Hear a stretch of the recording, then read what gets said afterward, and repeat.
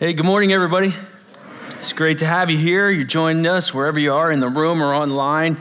Hope you're enjoying your summer as we're winding down the month of August here, as well as our sermon series. I trust that the Jericho Wall series has been an encouragement to you as we've been knocking down some walls that have been built up for various reasons. And each week we've encountered a wall that's been somewhat difficult to knock down. And we're following Joshua's lead, though, and being courageous and stepping into that. We keep hearing reports and stories of how God's been using this series to stir in your hearts, to knock down some walls that have to come down, whether it be shame, whether it be fear, whether it be generational sin, whether it be vengeance. God's been using this, and so we're excited about that, and we're excited to continue today. You know, we've really given you a neighborhood challenge because it's our neighborhoods that have many of these walls built up.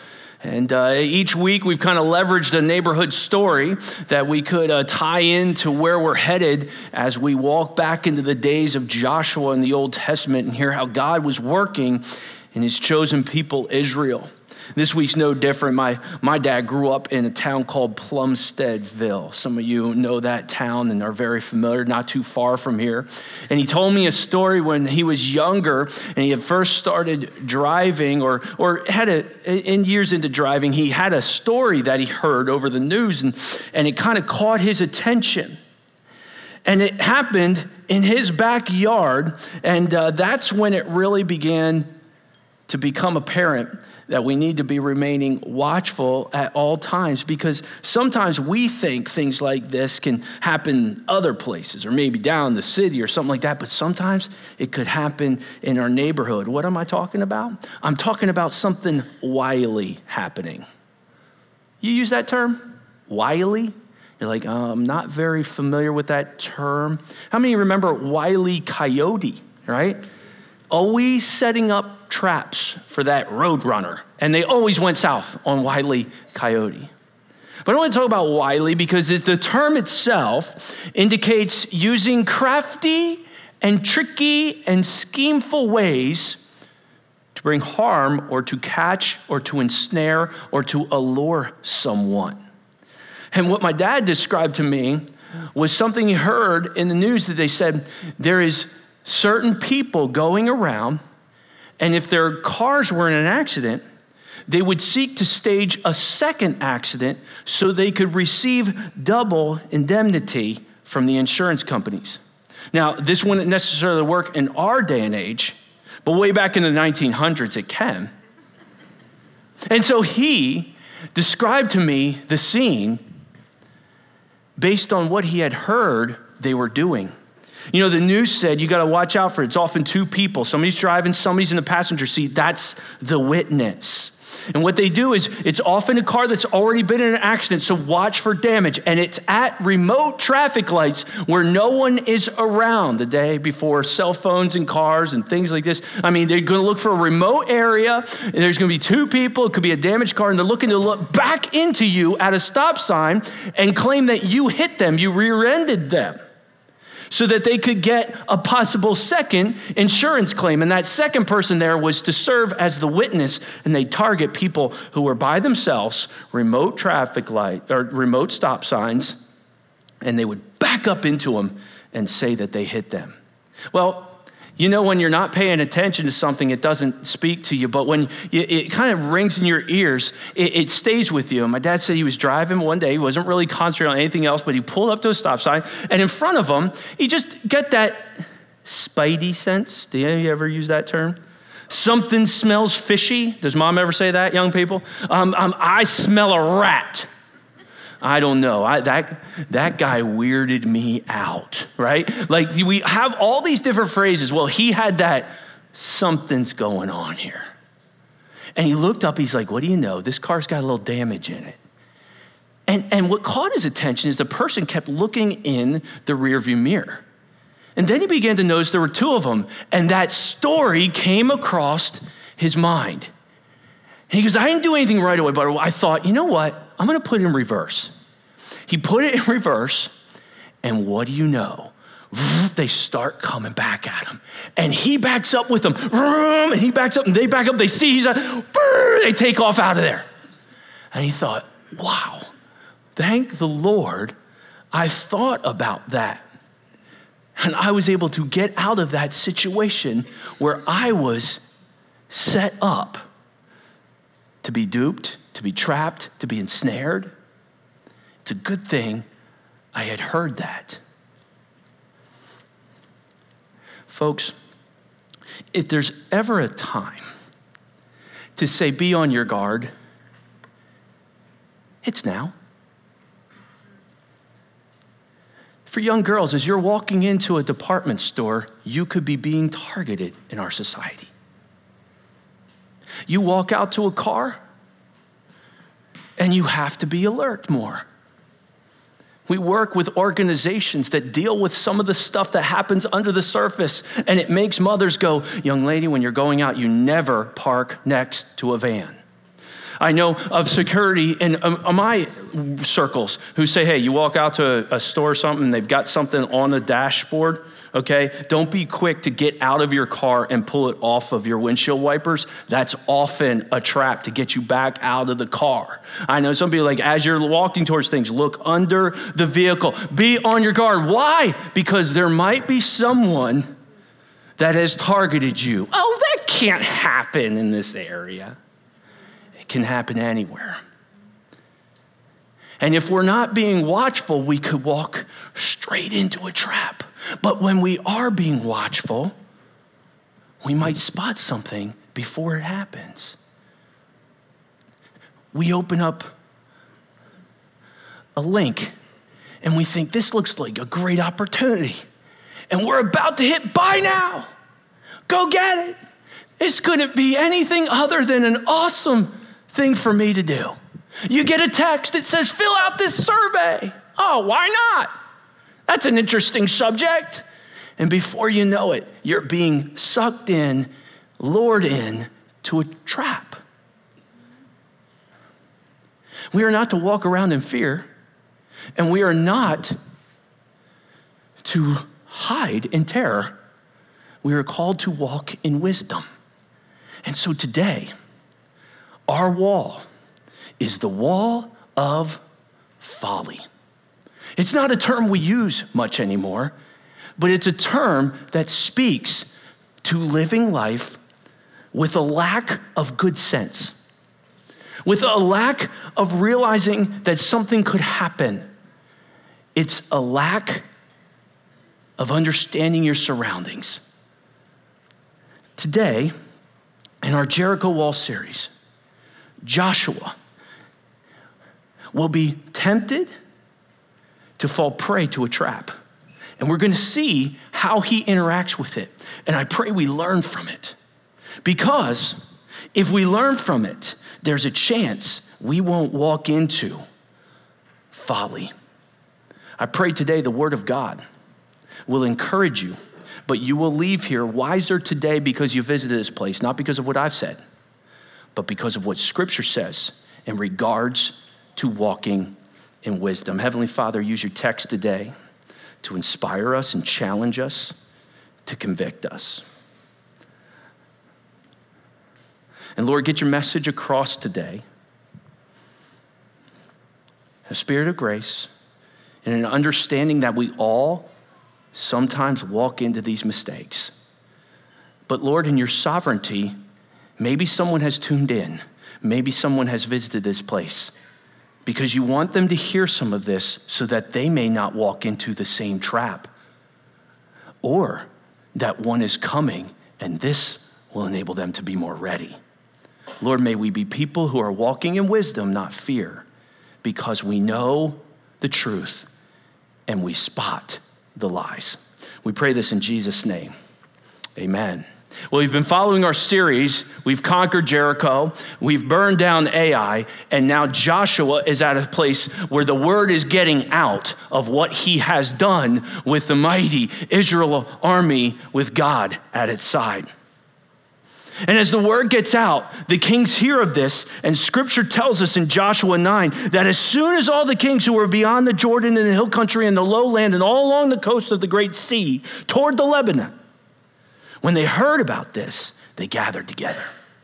They're joining forces. They're gathering together, for the Israelites are coming to claim the territory God has given them, and God's enemies will be conquered. And so for the first time in a book where we've seen the enemies of God reacting, we are going to watch them go on the offensive. Watch this. But when the inhabitants of Gibeon heard that Joshua had done to Jericho and Ai, they on their part acted with cunning. Okay, so we hear all these kings all around are gathering up, but there's this one group of people, the Gibeonites, they're doing something a little bit different. They're going to they're going to act with cunning. Cunning. The word comes from a Hebrew word, ormah. In its positive sense, it can mean to act with prudence. In its negative sense, it can be to act with wisdom, but wisdom with the intent of harming someone. What would we call that now? Probably manipulation. I know what people do. I know what people are inclined to think. I know what people are going for, many marketing companies say. And so we will act with cunning and lure them in. And this is what they did. These Gibeonites, they put together a little plan. Scripture says, and they went and they made ready provisions and took worn out sacks for their donkeys. Why would they do that? Let's keep reading. And wineskins worn out and torn and mended. Why would they do? Okay, so they're worn, everything's worn, with worn out patched sandals on their feet. Okay, I'm seeing worn out and worn out clothes. Okay, there's a trend. Everything they put together is worn out. What's going on here? And all their provisions were dry and crumbly. Interesting. Now, we've been given privy to the information that the Gibeonites are acting with cunning. But why are they doing this with all old, worn out things? Let's keep reading. And when they went to Joshua in the camp at Gilgal, now Joshua's back at Gilgal, and they said to him and to all the men of Israel, we have come from a distant country, so now make a covenant with us. We've come from a distant country, make a covenant with us. Let's do a partnership. What's going on here? But the men of Israel, they said to the Hivites, perhaps you live among us, then how can we make a covenant with you? They said to Joshua, we are your servants. And Joshua said to them, who are you? And where do you come from? How many of you are like, what's going on here? We've got this Gibeonite group. They're dressed up in worn out stuff, worn out sandals, worn out wineskins. They've got dry and crumbly provisions. They come up to the Israelite people and they say, we've come from a foreign land. Let's do a partnership. Why is there hesitation? Can you read the hesitation from the Israelites? What? Perhaps you live among us. This is very interesting, especially for all of those of you who know the background behind what's going on. Why are they pretending to be from a distant country? You say, are they from a distant country? They are. Why are they pretending to do this? You see, in the book of Deuteronomy, God told the Israelites, when you go into the promised land, if there's cities around you, dedicate them to the ban. But if they're from distant lands, offer them a peace treaty. If they say, we will make peace, make them your servants, and you don't have to dedicate them to the ban. And so these Gibeonites know the word of God. Never think that there isn't sometimes people who are dressed up in sheep's clothing that are actually wolves. And sometimes they might use verses even at times. They might use the scripture. And these people know the Bible and they know the Israelites. If they're a distant country, they might make a treaty with them. But if they're close, they're dedicated to the band and they're leveraging this loophole they found in the Torah that they knew the Israelites would be responsive to. And they come to them pretending to be from a faraway country. And the Israelites go, who are you? Where are you from? Joshua says, where do you come from? What's going on? Joshua spots something, doesn't he? Joshua's got that gut feeling. You ever get this? Something's off here. I don't like this. You ever do this as a couple? You're like talking like, sweetheart, I just feel like something's not right here. Like I'm about to make this happen and just something isn't there. You go, there's a story about that kind of thing in scripture? There is, and you're reading it. Joshua says, who are you and where do you come from? Josh is spotting there might be some wily ways. Let me update you pictorially for those who learn better through pictures. The Gibeonites are not far away. They're only about a 3-day journey from Ai and Jericho, and they're pretending to be a people from a distant country outside of Canaan. And so they're dressed like it's been a long, tireless 3-day journey. And Josh was like, I don't know. Tell me more. Folks, this kind of wily way in times of war is not just from the times of Scripture. This has worked its way out throughout history. Did you know in World War II, they had these things called ghost armies? And one of the things they would do is they'd inflate things to look like tanks. For example, clearly these 4 men cannot carry a tank. But what they would do is they'd inflate these tanks and they'd stage them. And this was used at times even against the Germans, and they would attack these inflatable tanks. Here is a flyover of an entire ghost army where tractors were the tread marks, cardboard cutouts were used for soldiers, and different parts they would lay around and set it all up, and it would distract surveillance. Obviously, this would not work in our time, but this would distract surveillance, and the true army would go the different direction. And this was the encampment at the Rhine River where it was shot on, and there was nobody there. The Gibeonites are pulling a fast one, if you will. They're hoodwinking them. They're tricking them into thinking they're from a distant country. So Joshua says, where are you from? Let's pick up our text. From a distant country your servants have come because of the name of the Lord your God. Isn't that great? Isn't that wonderful? I mean, we're here because of the Lord. Make no mistake, sometimes wily people will bring in some wonderful things about God. For we have heard a report about him, they continue, and all that he did in Egypt, and all that he did to the 2 kings of the Amorites who were beyond the Jordan, to Sihon, the king of Heshbon, and to Og, king of Bashan, who lived in Ashtaroth. And some of you who are a little more familiar with geography, you're going, wait a minute, those are all very distant cities. Oh, these guys are good. Oh, we heard about from way distant cities. They didn't say, we heard about what happened to Jericho. They said, we heard about what happened to the Amorites beyond the Jordan. These guys are setting this up. Wily men know the loopholes. So our elders and our inhabitants of our country, they said to us, take provisions in your hand for the journey and go and meet them and say to them, we are your servants. Come now, make a covenant with us. I put a little note, wily people will add just a little bit of truth to the lie. Hey, we were told, come and make a covenant, which is true, and they did. But I also put in my notes, wily people will make sure you feel they're not a threat. It's no big deal. Hey, this is nothing. Hey, let's partner. And it's always a partnership, isn't it?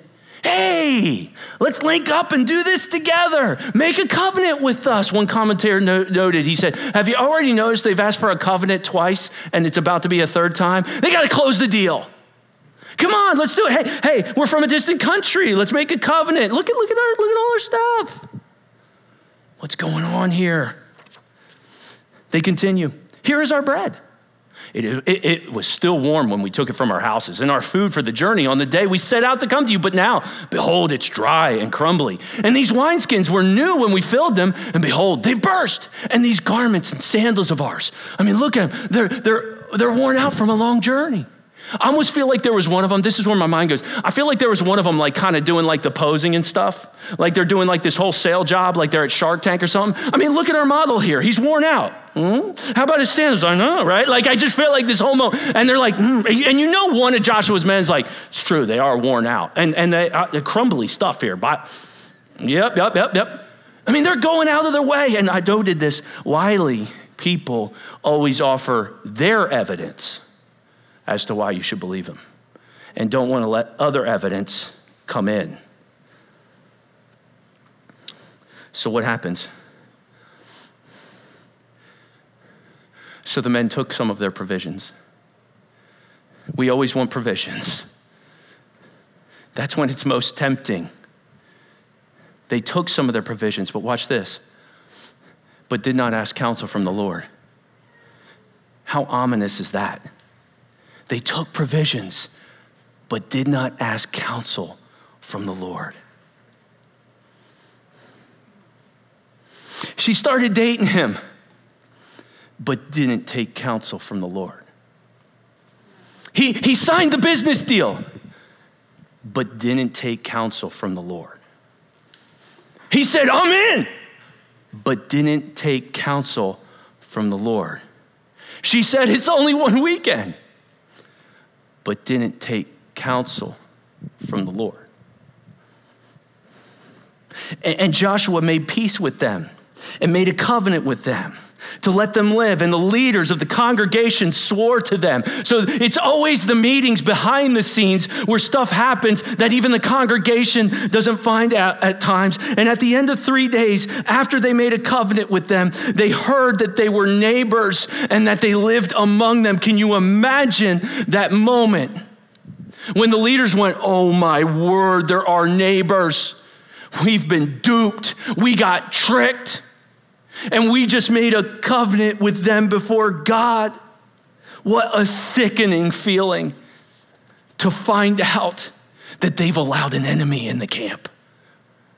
They've allowed an enemy to make a contract with them. And the people of Israel, scripture says, set out and reached their cities on the third day. Now their cities were Gibeon, Shepherah, Beeroth, and Kiriath Jearim. I already showed you where they were, only a 3 days journey away. And so you would imagine that the people of Israel would expect their warriors to go in and attack. But scripture says this, but the people of Israel did not attack them because the leaders of the congregation had sworn to them by the Lord, the God of Israel. Then all the congregation murmured against its leaders. How did you do this? Why didn't you see that? How could you fall for that? You don't understand. They had like dry crumbs. That guy had worn out sandals. I mean, and you do feel for them. Because they got tricked. I mean, they were good. They had a great strategy. But all the leaders said to the people, we have sworn to them by the Lord, the God of Israel, and now we may not touch them. Look, we've made a deal before the Lord. We can't touch them now. This we will do, they said. We're going to do this. We're going to let them live, lest wrath be upon us, because the oath that we swore to them, we can't wipe them out because we made the covenant before God. And to their credit, their leadership does not double down on the mistake. How often is that the case? A mistake is made and then another mistake is made to try to cover up the mistake that has been made. Give them credit for that. And the leaders said to them, let them live. So they became cutters of wood and drawers of water for all the congregation, just as the leaders had said to them. All right, here's what we'll do. We're going to let them live. We're going to make them servants. But then Joshua has a bone to pick. And he needs to talk to them. He goes over, and I'm going to read it to you. It seems like he calls them aside. Scripture says, Joshua summoned them and said to them, why did you deceive us? Saying, we are very far from you when you dwell among us. Now, therefore, you are cursed, and some of you shall never be anything but servants, cutters of wood and drawers of water for the house of my God. They answered Joshua, because it was told your servants for certainty that the Lord your God had commanded his servant Moses to give you all the land and to destroy all the inhabitants of the land from before you. So we feared God greatly for our lives because of you, and we did this thing. And now, behold, we are in your hand, and whatever seems good and right in the sight, do to us. And so he did it to them, and he delivered them out of the hand of the people of Israel, and they did not kill them. But Joshua made them that day cutters of wood and drawers of water for the congregation and for the altar of the Lord, to this day, in the place that he should choose. Israel let the enemy in because they were deceived. And now they will deal with some of that for a long, long time. But my question is, Joshua, why were you deceived? Well, yes, hey, they're good. I mean, these guys were good. And that's not untrue. But how often are we deceived? Because let me offer 3 reasons. 1, we're just naive. I didn't know that could happen. I didn't know that I could be trapped into this. I thought it said, I won $1,000. Just click this link to claim it. And sometimes we make mistakes simply because we're naive. And when we're young, we make more mistakes. The fish didn't just go up and bite the hook. Somebody lured it in. Go talk to the fish with 4 holes in its mouth. He might have some wisdom for you. Maybe the second reason is disregard. Maybe they disrespected the threat out there. And they didn't understand how much they were in enemy territory. How could we learn from not understanding the same principle that they knew then? If you're in enemy territory, stay alert. One of our leaders likes to say, we can't be walking our dog through artillery shooting over top of us. We have to understand that there is an enemy and he wants to seek, kill, and destroy. Or is it possible self-reliance? There are times when we simply get deceived because we don't want to know the truth. Or we get deceived because we don't want to hear the truth. Or we get deceived because the allurement is so attractive that it outweighs our good sense. But we know why Joshua got deceived. You all saw why Joshua got deceived. And it's the very thing we can learn today to keep us from being trapped. Why did Joshua get deceived? Here it is. But they did not ask counsel from the Lord. Scripture lays it right out for us. It's as if Scripture wants to say, why didn't you pray? Why didn't you come to me? Why wasn't the next verse after they said, we have dry bread, and Joshua went before the ark of the Lord and asked God, is this a trap? Why is that verse not there? Because this is one of these lessons we can learn in Scripture to say, there are moments in my life where I'm going, what's this about? Joshua was there. He was feeling it. He's like, what is this? I don't like this. This doesn't feel right. I'm about to click buy now, but there's something here. I'm about to say yes and shake my hand, but there's something off. He did not seek counsel from the Lord. Where are you most tempted to do that in your life?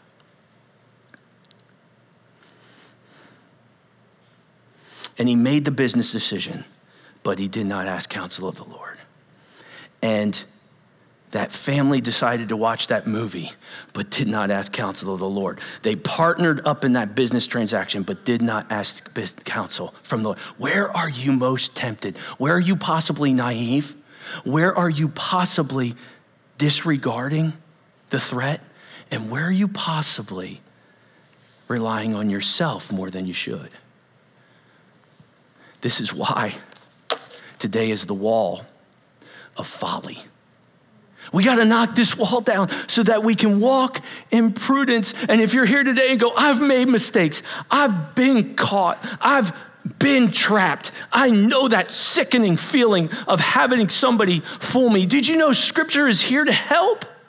Did you know you have a heavenly Father, child of God, who longs to help you with wisdom?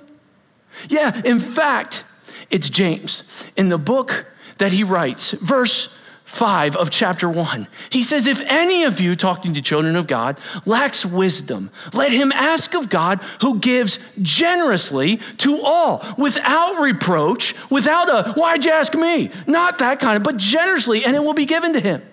Now, there's a difference between giving and giving generously. God says, I want to give you generously wisdom through James's writing. But that always seemed a little abstract to me.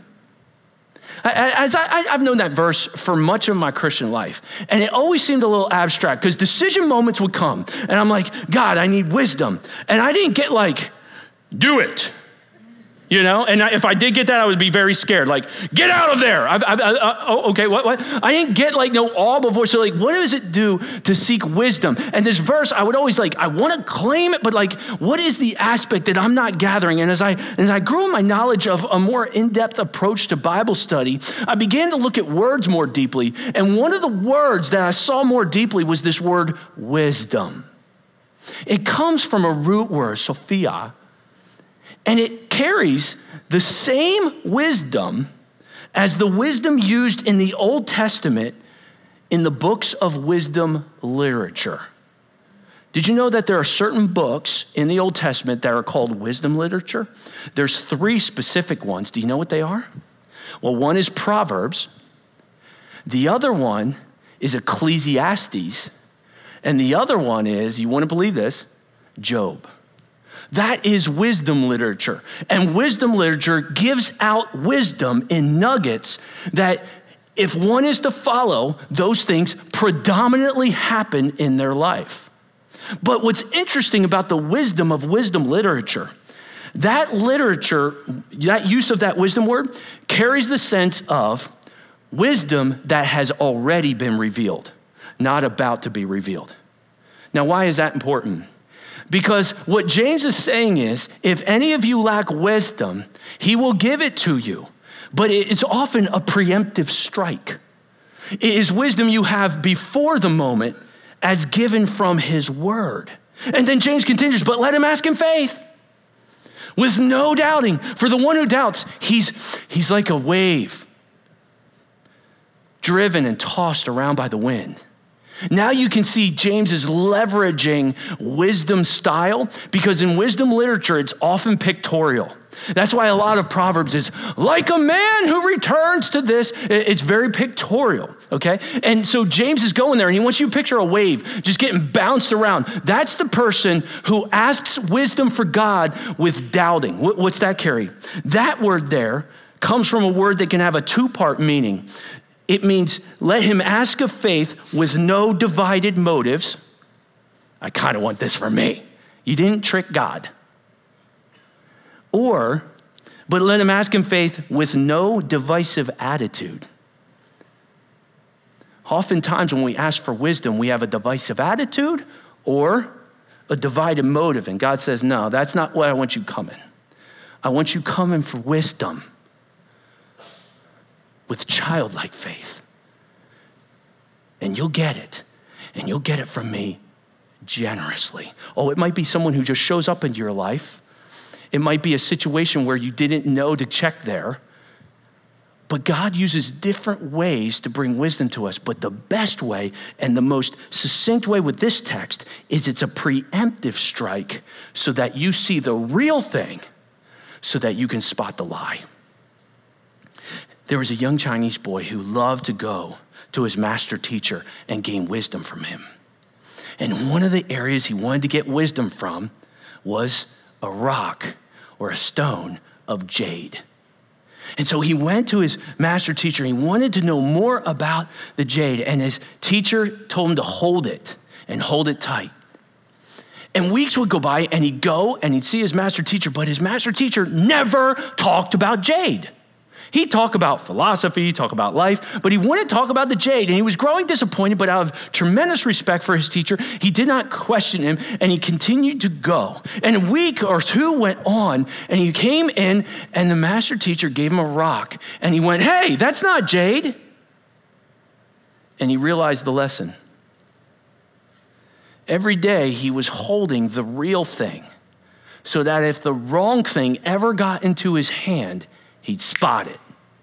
See, oftentimes the best way to see if something is wily is to know the upright path so well that anything else stands out. Some of you know I worked in a bank out of college, and they would teach us how to touch a counterfeit bill by giving us the real thing. And we count the real thing as much as we could. And if a fake one was in there, your fingers would feel it. Whoa, what was that? You just feel it. And it was one of the ways to say, the better you know the real thing, the more obvious the counterfeit will show up. Wisdom from Scripture is preemptive. Did you know there was another young boy who sought incredible wisdom from God? In fact, God said, ask anything you want. He said, I desire wisdom. His name was Solomon. He kind of had a famous dad named David. And Solomon said, if I'm going to reign in this kingdom, I desire wisdom. And God gave him wisdom, Scripture says, more than any man that had walked the earth, obviously outside of our Jesus Christ. And you know what he said about wisdom? He goes, if you desire anything on earth, and this was the wealthiest man to walk the face of the earth. He said this from the position of having everything the world offers. If you want to search for something that has value, he said this, get wisdom. Get it. What? Yeah, go get it. And then he continues, he says, if it costs you everything you have, get understanding. Wisdom has more value than knowledge, for wisdom enables you to walk through this life and spot a wolf in sheep's clothing. There is a famous story, fable, account of Red Riding Hood. Some of you are familiar with the story. I actually went back and reread it, and it's like, whoa, this is a little intense. I mean, definitely not written in 2022, but like the wolf straight up eats the grandma, okay? And waits for the girl to come.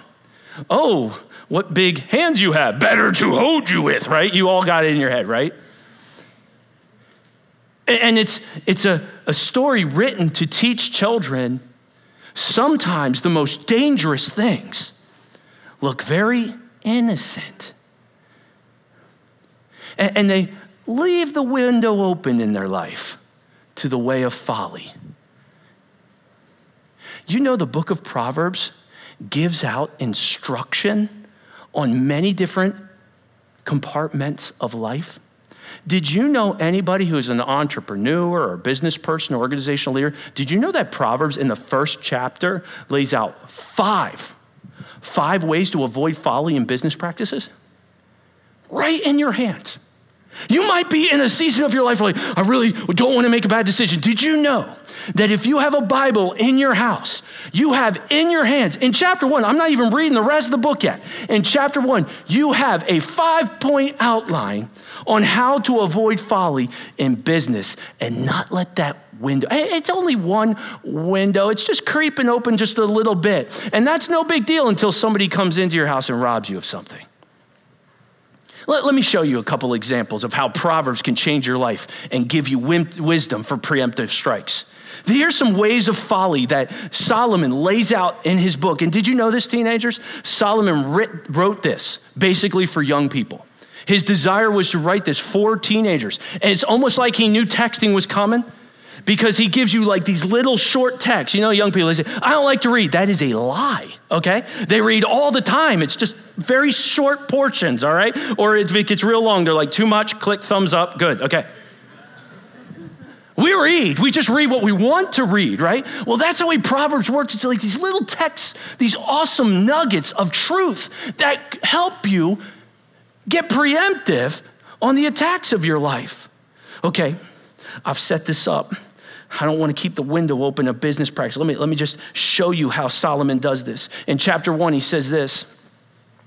My son, if sinners entice you, do not consent. If they say, come with us, let us lie in wait for blood. Let us ambush the innocent without reason. He says right off, watch out for enticing opportunities. They'll say things like, people are so stupid. They'll buy this stuff. They're so dumb. They prey on innocent people. They'll manipulate them like, oh man, this will be fine. People are idiots. We do this to them all the time. Enticing opportunities. Watch out. That could be a window open. Here's the second one. Solomon says this, like Sheol, let us swallow them alive, and whole like those who go down to the pit. We shall find all precious goods. We shall fill our houses with plunder. Solomon says, watch out for alluring investments.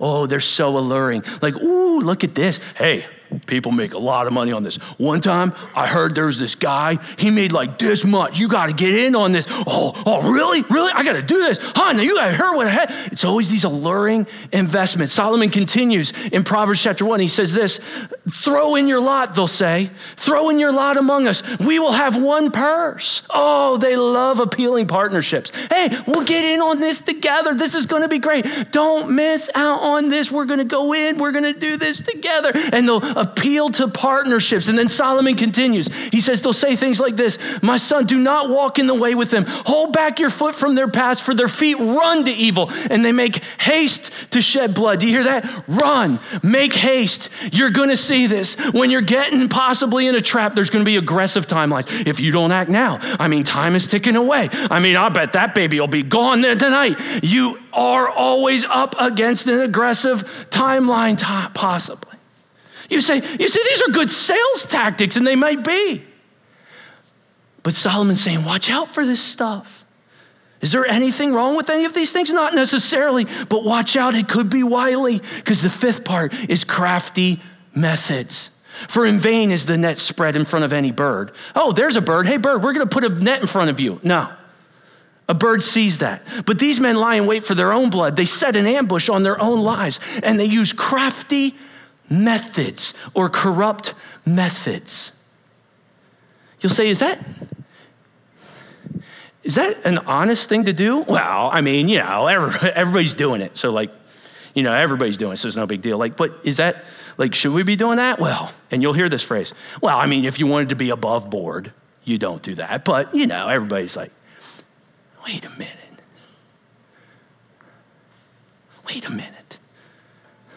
Solomon lays out this in your life right here in chapter 1. He gives you these 5 things to be watching out for. Enticing opportunities. Is there anything wrong with opportunities? No.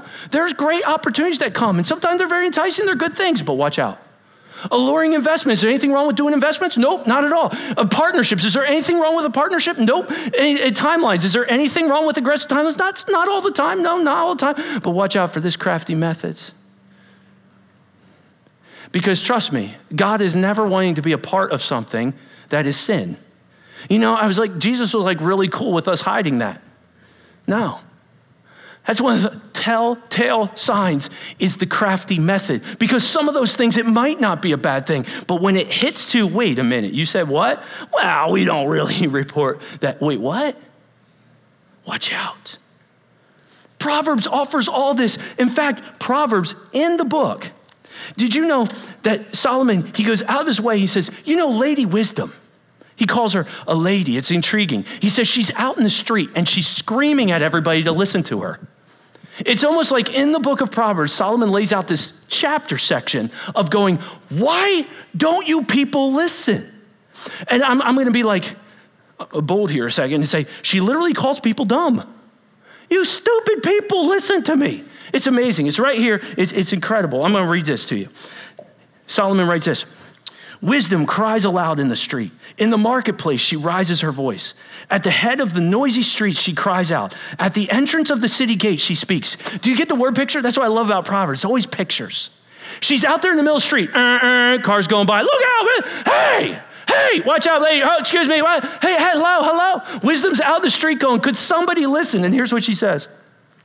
How long, O simple ones, will you love being simple? How long will scoffers delight in their scoffing and fools hate knowledge? She's out in the street confused. How long are people going to be dumb? This is amazing.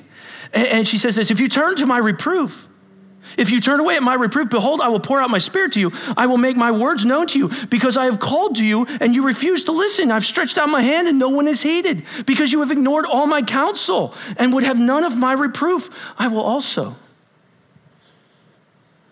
If you ignore me, she says, I'll laugh at your calamity. I'll mock when terror strikes you. When terror strikes you like a storm and your calamity comes like a whirlwind, when distress and anguish come upon you, then they will call upon me, but I will not answer. They will seek me diligent, but will not find me, because they hated knowledge and did not choose the fear of the Lord, would have none of my counsel and despised all my reproof. Therefore, they shall eat the fruit of their way and have their fill of their own devices. For the simple are killed by their turning away, and the complacency of fools destroys them. But whoever listens to me, she says, will dwell secure and will be at ease without dread of disaster. It's like right in the first chapter, Lady Wisdom, Solomon saying, going, read this. Read this. I just don't know what to do. I mean, my life's so, right here. You have been given a preemptive strike. And it's like the words coming off the page of Proverbs from the hand of Solomon are saying, read this. Did you know that Proverbs gives out the portrait of a fool? You want to know why that's so important? Because you notice we deceive ourselves. And one of the number one reasons for calamity in people's lives is their lack of self-awareness. Did you know Proverbs will help you with your self-awareness? You'll be able to see some of the areas you're acting like a fool. Oh, I didn't really know I did that. Or you'll see if you're in the company of fools. Young people, listen to me on that one. You'll see if you're in the company of fools, if it's not yourself. And hey, no judgmentalism here. We all will act like a fool at times, but did you know there's a portrait of a fool? Let me give you an example, a couple of them here. I think there's 6 or 7. One, fools love mischief. They enjoy it. Come here. Let's go destroy the bathroom and put it on TikTok. Come on. It is a sport to a fool to do mischief, but a man of understanding has wisdom. Here's the other portrait of a fool. They repeat their mistakes. They repeat their mistakes over and over and over. So, listen to the word picture. Like a dog that returns to his vomit. Gross. Hey, you know like how dogs go and eat their own vomit? Yeah. That's what a fool's like. That's how Proverbs works. Oh. Here's another one. They scoff at consequence. Hey, we might not want to do that because if we do that, then this could happen. Psh, that's no big deal. Oh, come on, stop. No, yeah, I know. Some people are like, woo, well, that's not me. I won't do that. Hey, I'm not. I could stop whenever I want to. They scoff at consequence. You see how it helps your self-awareness? Am I doing this? Fools make a mock at sin, but among the righteous there is favor. This is right in Proverbs. This is wisdom right out of the scriptures. Look at this one. She says this, Lady Wisdom says, they love their opinion. A fool loves their opinion. They don't have to be the expert. They got themselves a platform and away they go. A fool has no interest in understanding, but only expressing his opinion. They love to hear themselves talk because they love their opinion. How many of you have spent years in a profession, want to hear from somebody who has never worked a day in your job how you should do it? But a fool loves their opinion. Here's another one. They invite an argument. Fools invite arguments. A fool's lips walk into a fight, and his mouth invites a beating. Oh yeah? You want to talk? I'll go back and forth with you. Don't. Watch out, that's the way of folly. Here's another one. They speak maliciously. The one who conceals hatred has lying lips, and whoever utters slander is a fool. Don't just think, oh, it's just a little gossip. No, you've left a window open to folly in your life. And a fool speaks maliciously of other people. Here's another sign. They anger easily. Fools get angry quick. So let's not act like one. Scripture says this, a fool's wrath is presently known, but a prudent man covers the shame. But you know what's so interesting? in Proverbs, this verse, it always stood out to me. Folly, you know what folly does? It blames God for failures. Scripture says this, when a man's folly brings his way to ruin, his heart rages against the Lord. I can't believe all this stuff happened to me. Where's God? Wait a minute. That's folly to say you can live however you want with a malicious tongue, loving your opinion, angering easily, inviting arguments, walking into mischief, enjoying it, repeating your mistakes, and then it's God's fault? That's what folly does. Do you see how Proverbs helps your self-awareness? Well, I want to act like folly. But did you know that one of the coolest things about the book of Proverbs is it gives word pictures and little text-size nuggets? And did you know in word pictures, you can get wisdom on how to avoid being ensnared by a wolf in sheep's clothing? So I don't want to leave the window open in my life. I gotta shut some of these windows. Well, folly can be avoided with direct counsel from the Lord. I want to give you just a few word pictures that are like, they'll just ingrain into your mind to help you think, am I around folly? Here's one. Let a man meet a she-bear robbed of her cubs rather than a fool in his folly. Here's the point. Do not mess with folly. It's no big deal. It's like no big deal. Okay. You know that guy who stole a bear cub and then the mother came after him and tore them all up? Oh yeah, I heard about that. Okay, that's folly. Oh. See, that's how Proverbs works. That guy got shredded for that. Yeah. Okay, so let's not mess with that. Let's not let's dabble with it a little bit. Don't mess with folly. If you're around the portrait of a fool or if you're acting like the fool, don't mess with it.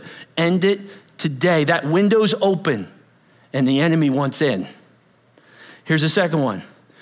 Do not admire folly.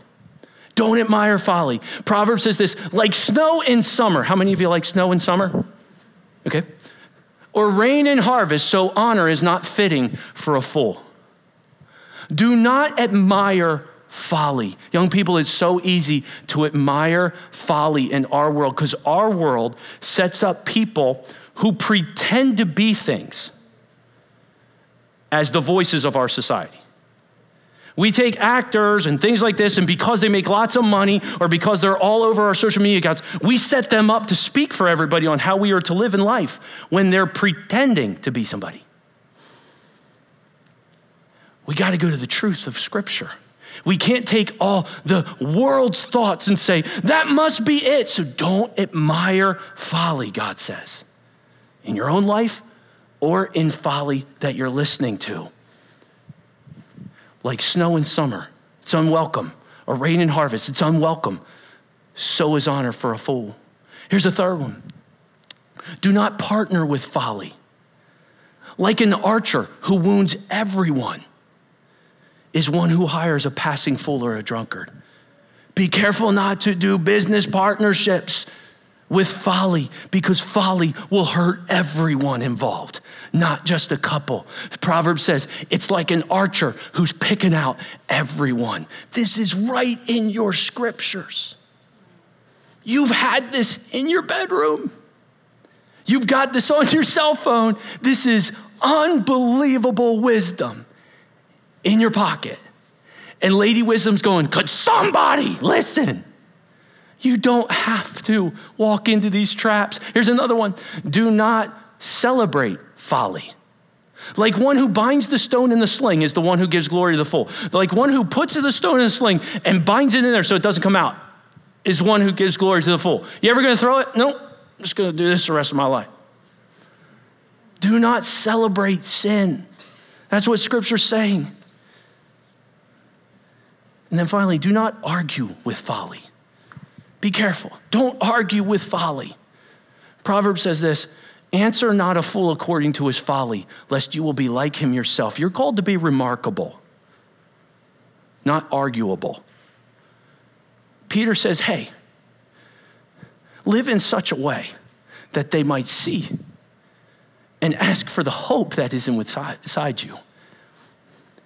And if you can offer a defense based on their questioning, that's one. But don't run into a fight. I was given counsel by a mentor who knows that feedback can come from various sources. He said, Chris, be careful. Don't get in an argument with, hypothetically, or a pig. He always said this, because you both get muddy in that, and the pig liked it. If you walk into that mud, you're gonna get muddy too. But the pig's the one who liked it. So be very careful to not engage it. How do I spot a wolf or a shepherd? You're gonna drive by a lot of stop signs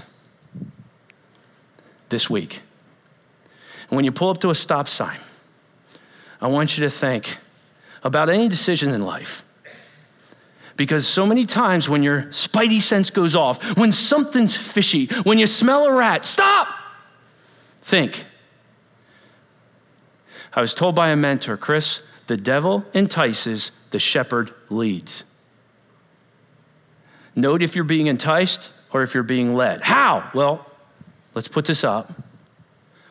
The wolf, enticing opportunities, alluring investments, appealing partnerships, aggressive timelines, crafty methods. Are there anything wrong with opportunities and seizing them? Nope. Investments and having them? Nope. Getting partnerships? Nope. Nothing wrong with that. Aggressive timelines? Not necessarily. Crafty methods? Absolutely. So how would the shepherd lead? Well, it wouldn't be enticing opportunities. It would be providential opportunities. I am quick to ask somebody, how have you been seeing God lead you this way?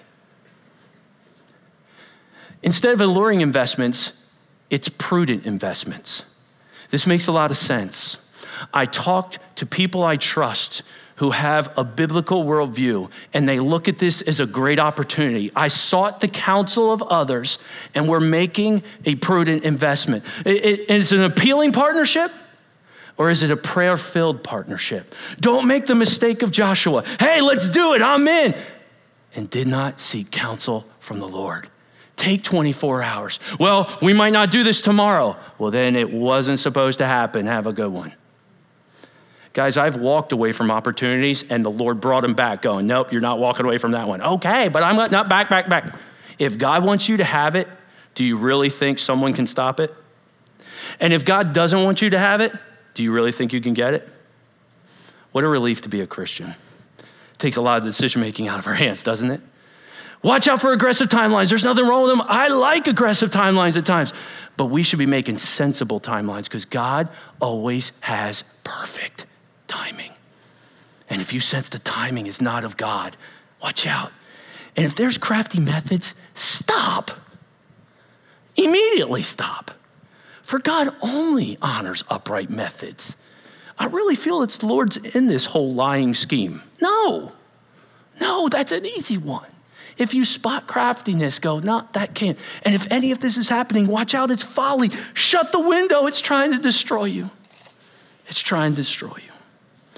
You say, that's great, that's good information. Some of you younger people are going, yeah, that's good. I mean, someday if I go into this, I could think this, but I don't really have a window open in my life. I mean, do I have a window open in life? If you're probably like, let's say 14 and up, you have a window open in your life. And here's what it looks like right here.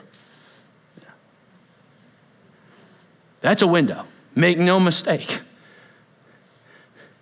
And Lady Wisdom wants to say, stop. Don't click on that link. Don't buy now.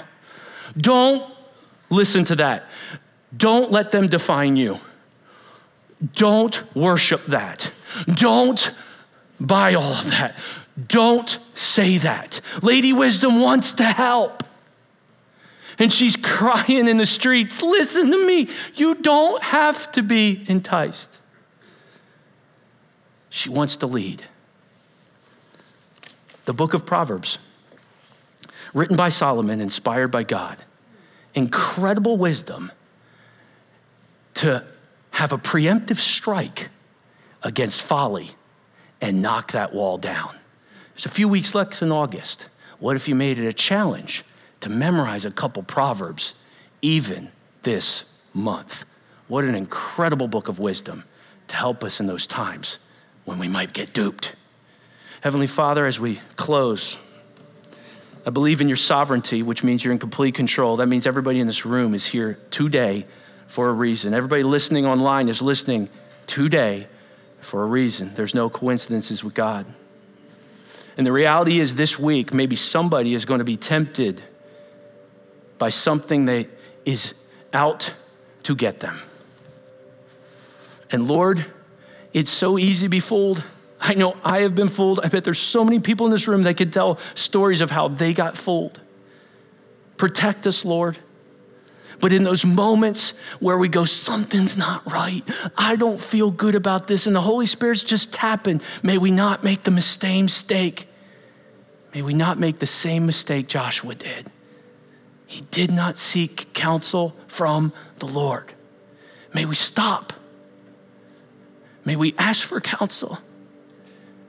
And if the counsel we receive is to shut the window, may we close it and lock it tight in faith that you'll bring something else along.